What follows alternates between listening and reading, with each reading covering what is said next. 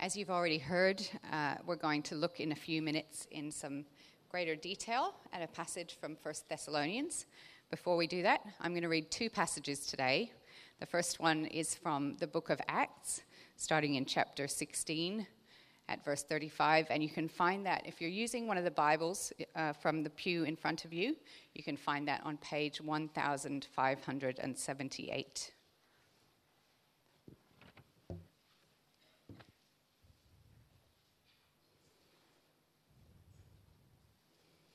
So Acts 16, starting at verse 35.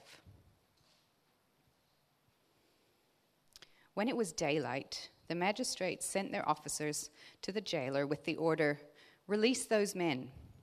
The jailer told Paul, "The magistrates have ordered that you and Silas be released.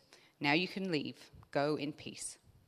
But Paul said to the officers, "They beat us publicly without a trial, even though we're Roman citizens, and threw us into prison. And now they want to get rid of us quietly? No, let them come themselves and escort us out." The officers reported this to the magistrates, and when they heard that Paul and Silas were Roman citizens, they were alarmed. They came to appease them and escorted them from the prison, requesting them to leave the city. After Paul and Silas came out of the prison, they went to Lydia's house, where they met with the brothers and sisters and encouraged them. Then they left.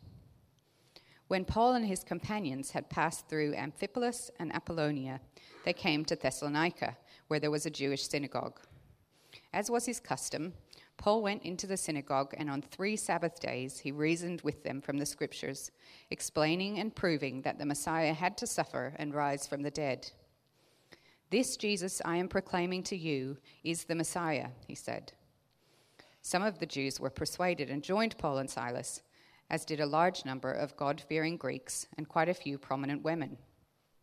But other Jews were jealous, so they rounded up some bad characters from the marketplace, formed a mob, and started a riot in the city.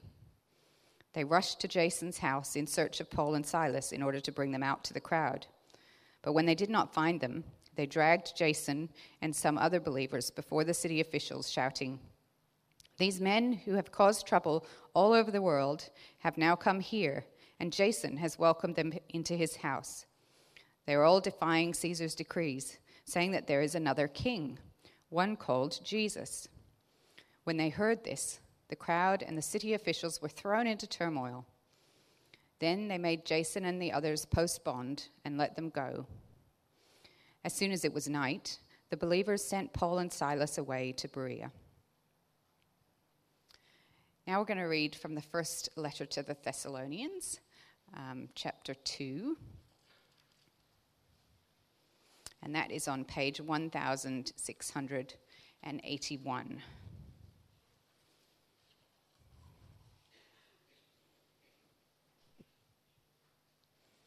1 Thessalonians chapter 2. You know, brothers and sisters, that our visit to you was not without results. We had previously suffered and been treated outrageously in Philippi, as you know, but with the help of our God, we dared to tell you his gospel in the face of strong opposition. For the appeal we make does not spring from error or impure motives, nor are we trying to trick you. On the contrary, we speak as those approved by God to be entrusted with the gospel. We are not trying to please people, but God, who tests our hearts. You know, we never used flattery, nor did we put on a mask to cover up greed. God is our witness.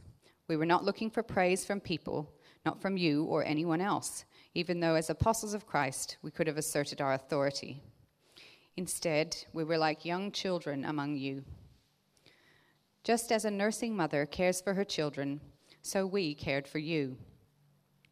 Because we loved you so much, we were delighted to share with you not only the gospel of God, but our lives as well. Surely you remember, brothers and sisters, our toil and hardship.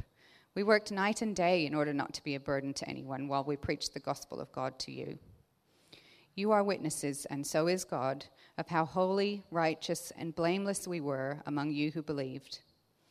For you know that we dealt with each of you as a father deals with his own children, encouraging, comforting, and urging you to live lives worthy of God, who calls you into his kingdom and glory. And we also thank God continually because when you received the word of God, which you heard from us, you accepted it, not as a human word, but as it actually is, the word of God, which is indeed at work in you who believe. For you, brothers and sisters, became imitators of God's churches in Judea, which are in Christ Jesus. You suffered from your own people the same things those churches suffered from the Jews who killed the Lord Jesus and the prophets and also drove us out. They displease God and are hostile to everyone in their effort to keep us from speaking to the Gentiles so that they may be saved. In this way, they always heap up their sins to the limit. The wrath of God has come upon them at last.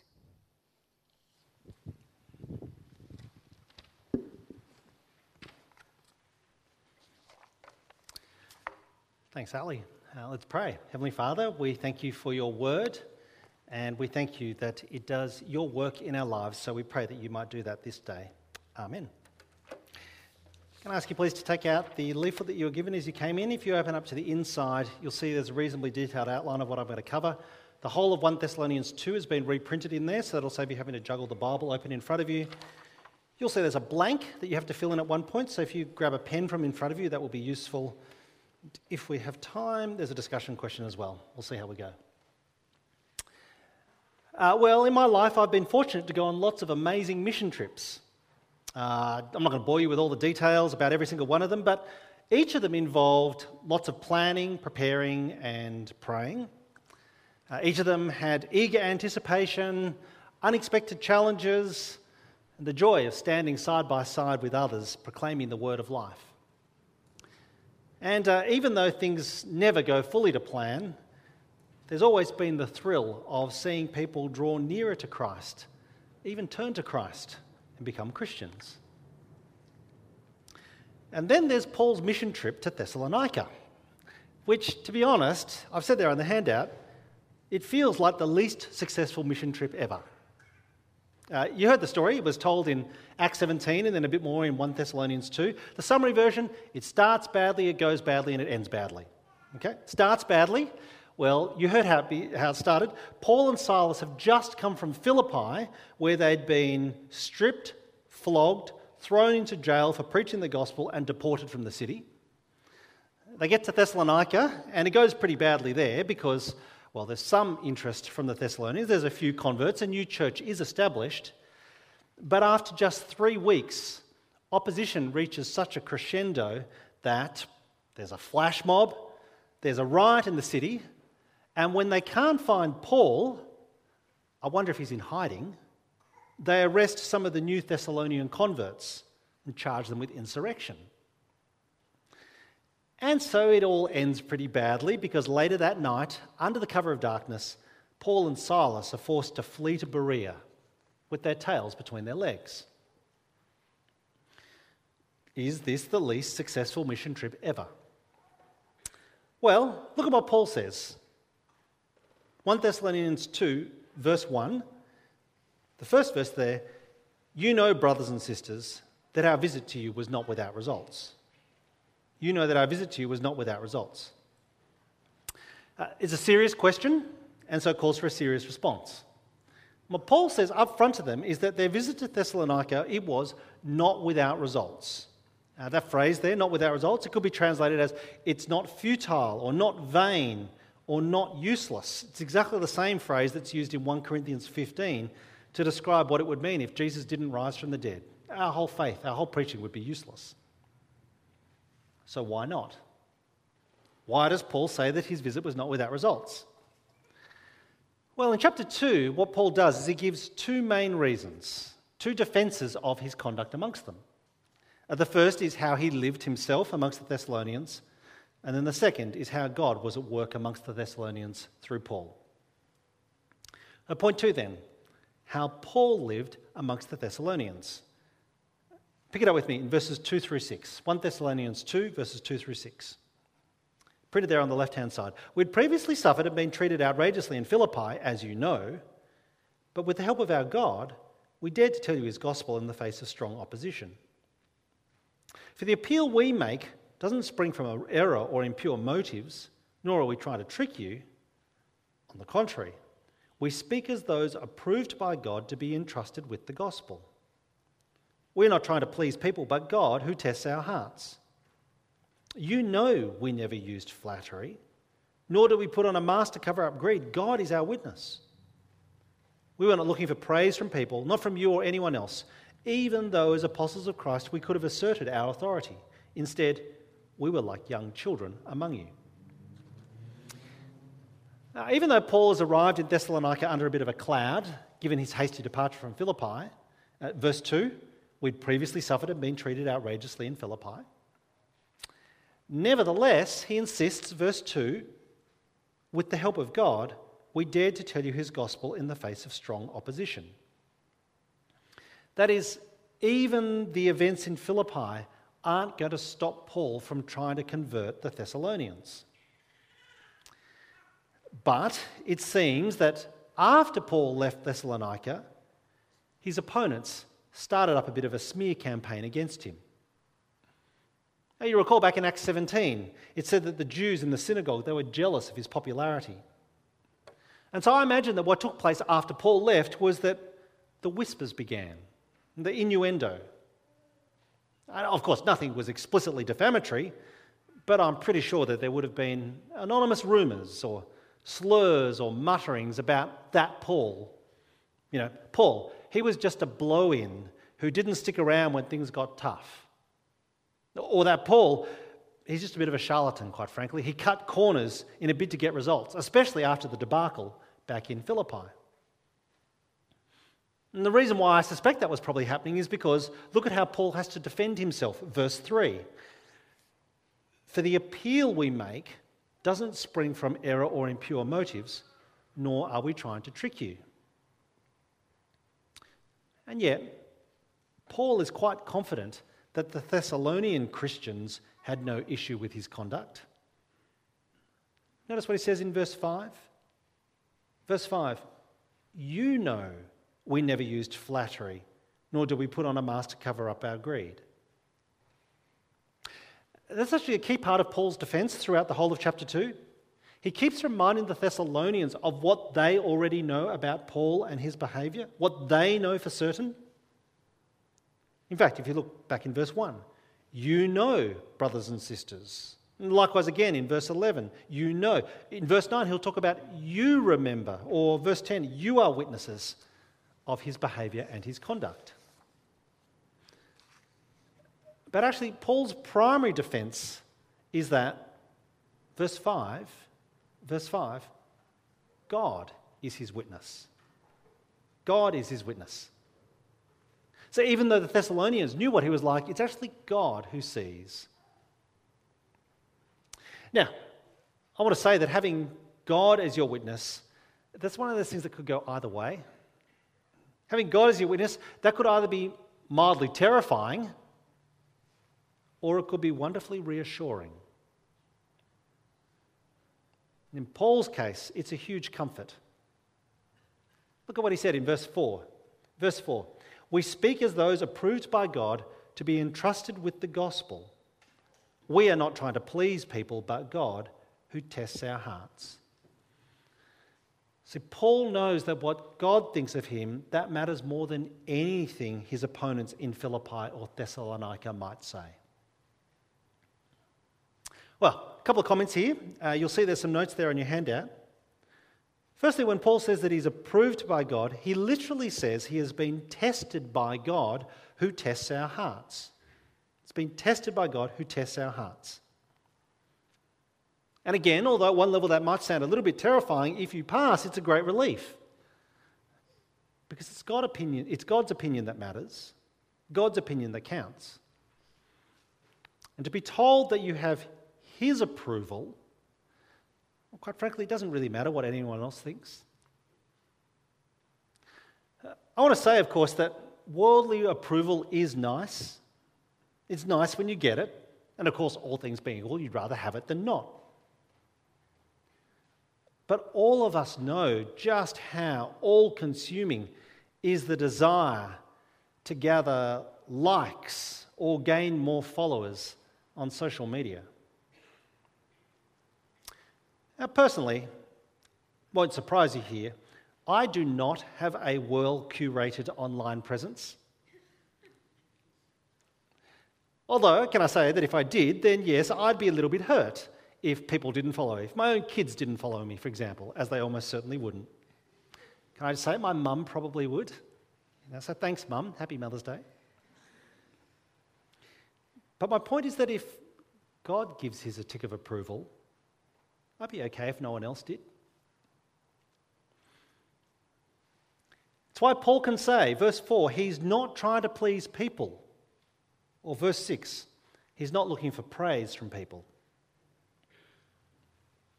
One of the reasons why this is so important, this is the second idea here, God's approval is not just to be entrusted with the gospel, is to be entrusted with, verse 2, his gospel. Do you notice that? Verse 2, with the help of God, we dared to tell you his gospel in the face of strong opposition. Can you hear the image? Can you see the image that's on view here? Paul is describing the highest level of certification by the highest authority imaginable, approved by God to be entrusted with his gospel. What an honour. What a privilege. Now, can you see actually that as a result, there can be no higher calling, no better motivation to properly conduct yourself? So this is the reason why Paul has no need to resort to trickery, and not if it's God's gospel he's proclaiming. This is the reason why Paul will never act out of impure motives, not if it's God who is his witness. It's why Paul can confidently say, verse 5, we never used flattery, nor did we use a mask to cover up greed. God is our witness. It's terribly sad that, unfortunately, sometimes people in ministry do seek to profit financially by preying on the generosity of the flock. But even though Paul, the apostle, even though he could have pulled rank, verse 6, did you notice? As apostles of Christ, we could have asserted our authority. Even though Paul could have pulled rank, still he'll never do so. Instead, he says that he and his companions, verse 7, behaved like young children among you. And we'll come back and tease out what that image looks like in just a moment. But before we do, let me just pause and ask the obvious question I think that comes from this. It's there on your handout. How do you respond to being told that God is your witness? How do you respond to being told God is your witness? Because it's a pretty sobering thought, isn't it? If God is your witness, what might you need to stop doing in private, pretending that he can't see? Do you know that the gift of the Holy Spirit is a guilty conscience at times? That's actually a sign of God's kindness, that he longs for you to be different. How do you respond to being told that God is your witness? It could be sobering, yet at the same time, can I say, it's also tremendously comforting. To know that God is our witness, who God sees everything, I think that's what enables us to persevere. To persevere when no one else sees your struggles, when no one else knows what's going on. It's the way, I think, in which we experience the wonderful relief of not being beholden to other people's opinions.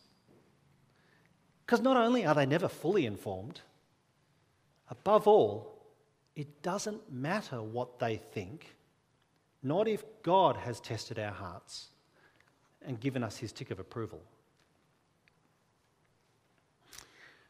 Well, at this point in the chapter, Paul is going to take this idea of how he lived amongst the Thessalonians and he's going to describe it using three powerful metaphors that kind of sum up his behaviour amongst the Thessalonians. This is verses 7 through 12. And in fact, he's going to use three images. They're all from the family. He's going to talk about young children, mothers and fathers. So pick it up with me, 1 Thessalonians chapter 2, verse 7, down the bottom left-hand side of your handout. Instead, says Paul, we were like young children among you. Just as a nursing mother cares for her children, so we cared for you. Because we loved you so much, we were delighted to share with you not only the gospel of God, but our lives as well. Surely you remember, brothers and sisters, our toil and hardship. We worked night and day in order not to be a burden to anyone while we preach the gospel of God to you. You are witnesses, so is God, of how holy, righteous and blameless we were among you who believed. For you know that we dealt with each of you as a father deals with his own children, encouraging, comforting and urging you to live lives worthy of God, who calls you into his kingdom and glory. Okay, so 3 metaphors that Paul uses to describe how he lived amongst the Thessalonians. They all come from the family. Firstly, we were like young children among you, verse 7. Now, literally here when he says young children, he means babies or infants, now I know the images can be a little bit complicated, but babies or infants, I think it's meant to be the polar opposite of someone who asserts their authority from verse 6. Now, don't get me wrong, and I hear some smirks from some of the mums here, like Tabitha in particular. I know that young children, and newborns in particular, can be pretty demanding. Particularly baby. They cry when they don't get what they want. But really, they can't impose their will on others. And so Paul is reminding the Thessalonians of how undemanding, how unforceful he was amongst them. Which I think is particularly remarkable when we recall the opposition that he faced, both in Philippi and in Thessalonica. You know, when there's that kind of level of opposition, your stress, your anxiety goes up. It'd be tempting, I think, for Paul to be impatient or overbearing. But no, we were like young children amongst you, he says to the Thessalonians. Or take the next image. This is verses 7 through 10. There on your handout on the right-hand side.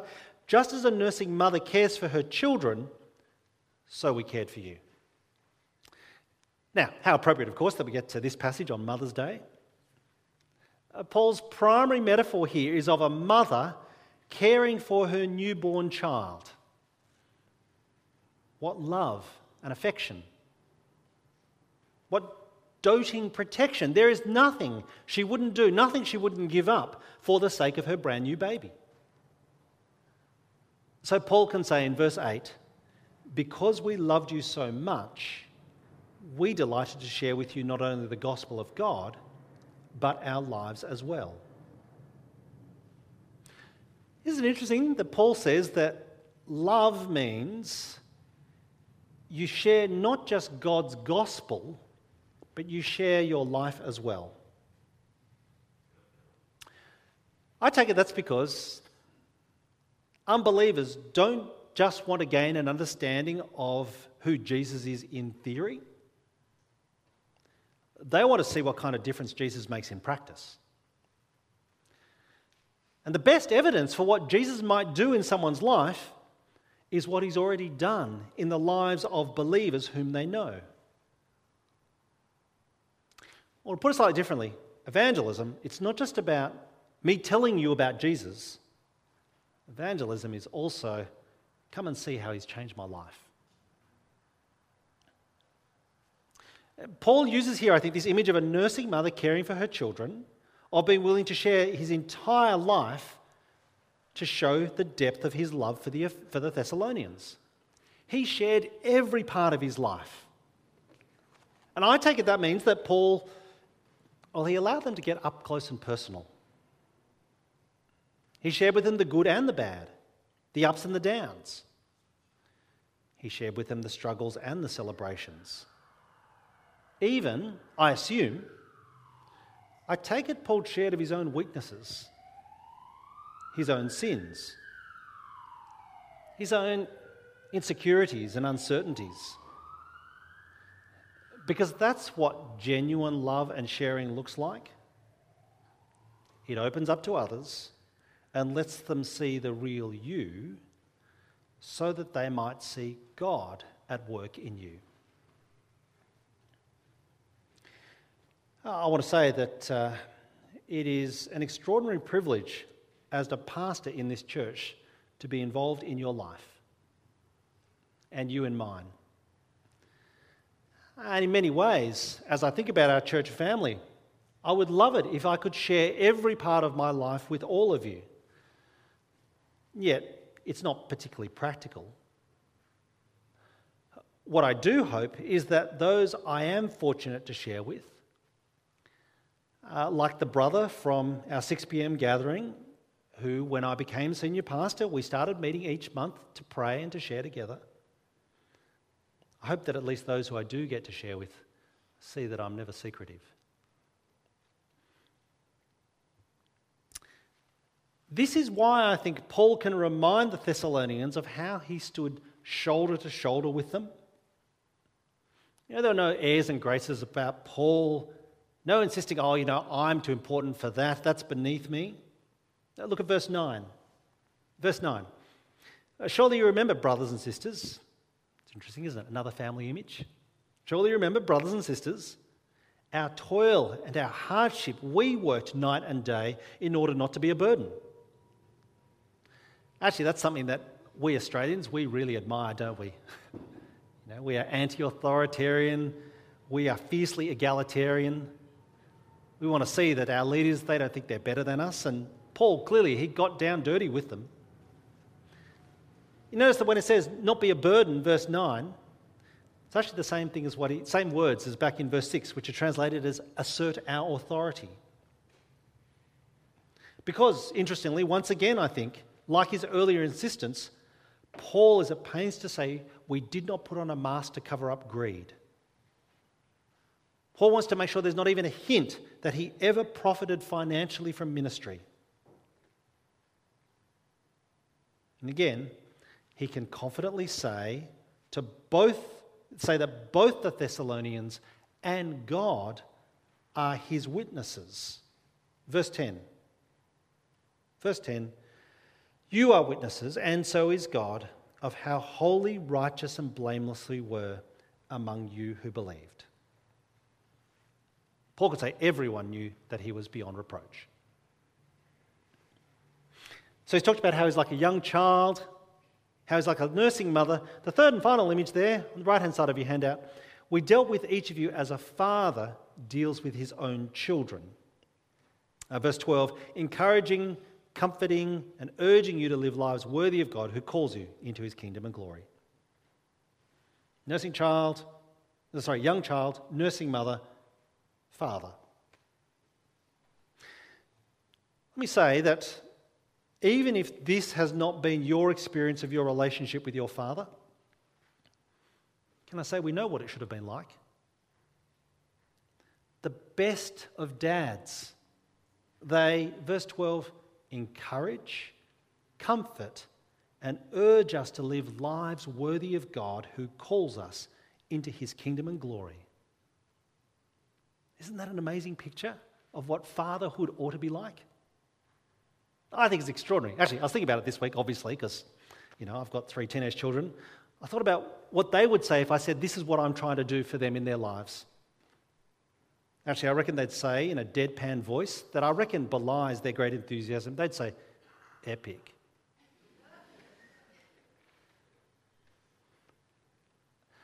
All 3 of those behaviours, encourage, comfort and urge, they are called for from dads at times. Now, as before, there's nothing forceful, nothing coercive, never anything demanding. And of course, I'm certainly not perfect at this. Again, my teenage children would affirm that. But Paul says this is what I aspire to. And actually, this week, as I've thought about this passage, it struck me that this would be a great model for all of our relationships in our church family. This week, I found myself imagining what it would be like if all of us made this kind of pledge. To be people who are encouraging, comforting and urging others to live lives worthy of God who called us into his kingdom and glory. So actually, that's the blank that I've got for you to fill in there. You don't have to, but you might like to, if you want to grab that pen. I wonder if you might pop your own name in there. To say, Jeff, use your own name of course, but I intend to encourage, comfort and urge the members of my church family to live lives worthy of God who calls us into his kingdom and glory. And of course, if that's your resolution, if that's your commitment, then the natural question becomes, well, what does it mean to live that out? And maybe for the sake of time, we won't have the discussion question, but perhaps afterwards in the yard, that would be a good thing for you to talk and share about. What would help you and what would hinder you as you try to live out this charge? Well, let me come then to the last part of the passage, point 4. Paul is explaining why his visit to the Thessalonians was not without results. He's talked about how he acted amongst them. He's given these 3 extraordinary metaphors to describe his behaviour. But the last thing that he wants to do is to actually shift his focus away from how he conducted himself to what God was doing amongst them through Paul. And this is point 4 there on your handout, on the right-hand side. How God was at work amongst the Thessalonians. Pick it up with me in verse 13. And we also thank God continually because when you received the word of God, which you heard from us, you accepted it not as a human word, but as it actually is, the word of God, which is indeed at work in you who believe. For you, brothers and sisters, became imitators of God's churches in Judea, which are in Christ Jesus. You suffered from your own people the same things those churches suffered from the Jews, who killed the Lord Jesus and the prophets and also drove us out. They displease God and are hostile to everyone in their effort to keep us from speaking to the Gentiles so that they may be saved. In this way, they always heap up their sins to the limit. The wrath of God has come upon them at last. To come back to my opening question, was this the least successful mission trip ever? Well, according to Paul, the reason it was not without results, verse 13, is because God was at work amongst the Thessalonians. And specifically, God's word was at work amongst them. Now, how do we grasp that? Well, I thought I'd draw a parallel at this point with an MRI scan. You know, when you get an MRI scan, it's designed to show you what's going on beneath the surface, beyond outward appearances. That's what verse 13, I think, is doing here. Some of you know that a few years ago, I tore my Achilles tendon. I was playing tennis. It was one of those spur-of-the-moment things where, like all of us, I've been inspired by watching Wimbledon and forgotten that I hadn't played in a decade. So, I got out the racket and I was playing away and all of a sudden I heard this loud bang and I collapsed on the ground. I thought, well, that's probably not so good. But I just hobbled around for a few days like, most Australian men. Eventually, I made my way in to see a physio and truth be told, he wasn't so sure either what was going on. So he said, I need to go and get an MRI scan. Turns out that it's quite hard to arrange an MRI scan in the middle of footy season. So eventually I went off to a sports medicine clinic and there, as part of the consultation, a GP saw me and she literally took one look at my leg and in 15 seconds said to me, you don't need an MRI scan, you've snapped your Achilles tendon. I can see what's going on. That's almost exactly what's taking place in verse 13. It's like an MRI scan. Paul is saying, here's what was really going on when he was amongst them. God's word was at work in those who believe. And as an aside, can I say, that's why I'm always encouraging you in your personal daily devotional life. Because it seems to me that if you really want God to be at work in your life, if you want God to help you and guide you and strengthen you, dare I say, if you want to be encouraged, comforted and urged to live a life worthy of God, this is how he does it. There is no other way. He works through his word. So the question for us is, how do you know for sure that God's word is at work in you? Well, actually, verses 14 through 16, the last part of this chapter, they actually give exactly the same reason that we saw in chapter 1. So I'm not going to go into a lot of detail. But what Paul says here is the evidence that God's word is at work in their lives is the way in which they stood firm under suffering. The way in which they stood firm despite being persecuted for following Jesus' example. That, according to Paul, that's the confirmation of God being at work in their lives. We saw that in chapter 1, and actually it's the same for his followers in every age. That's why we saw that encouragement there in verse 6 there on your handout. You became imitators of us and of the Lord, for you welcomed the message in the midst of severe suffering with the joy given by the Holy Spirit. Well, before I wrap up, let me just briefly address the question of whether in verses 14 through 16, Paul was anti-Semitic. Was Paul anti-Semitic? Because he has some pretty harsh things to say about the Jews and how they put Jesus to death. There's lots that could be said on this, but let me say this much. There is never any justification amongst Christians for anti-Semitism. There is never any justification for the kind of bigoted hatred which says the Jews are getting what they deserve because they put the Messiah to death. There's never any basis for that. I say that because the Bible is clear. If you and I had been there, we'd have done exactly the same. Now, don't forget, of course, that as Paul writes what he does, Paul himself is a Jew. In my mind, at least, that allows him to be a little more critical of his own countrymen. But perhaps here's the best thing to say. Even if Paul's narrative sits uncomfortably with us, it did happen. They did crucify Jesus. And by not airbrushing the past, what Paul is actually doing is reassuring the Thessalonians today, you are not outliers. You have not been forgotten by God. You belong to something bigger that he is doing in his world.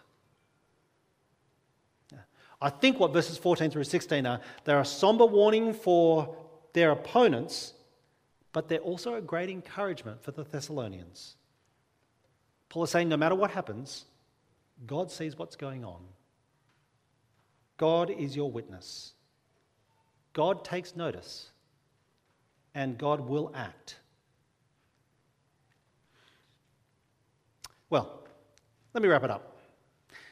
The question at the bottom right-hand side is the one with which I began. Is this the most unsuccessful mission trip ever? Paul's visit to Thessalonica that started badly, went badly, and ended badly? Well, what I've tried to say today is that no, it wasn't. It wasn't without results. Because, remember the MRI? Beneath the outward appearances, God was at work in them through his word. And if it's not too long a bow to draw, what I want to say today, we talked in Family News before about 2 identical all-age AM gatherings when we go off-site. I get that that's a big change. And I get that that raises lots of questions and lots of complications, and it will be hard. But again, like with the MRI analogy, I hope you can see what's really going on with the proposal, even if it's not immediately apparent.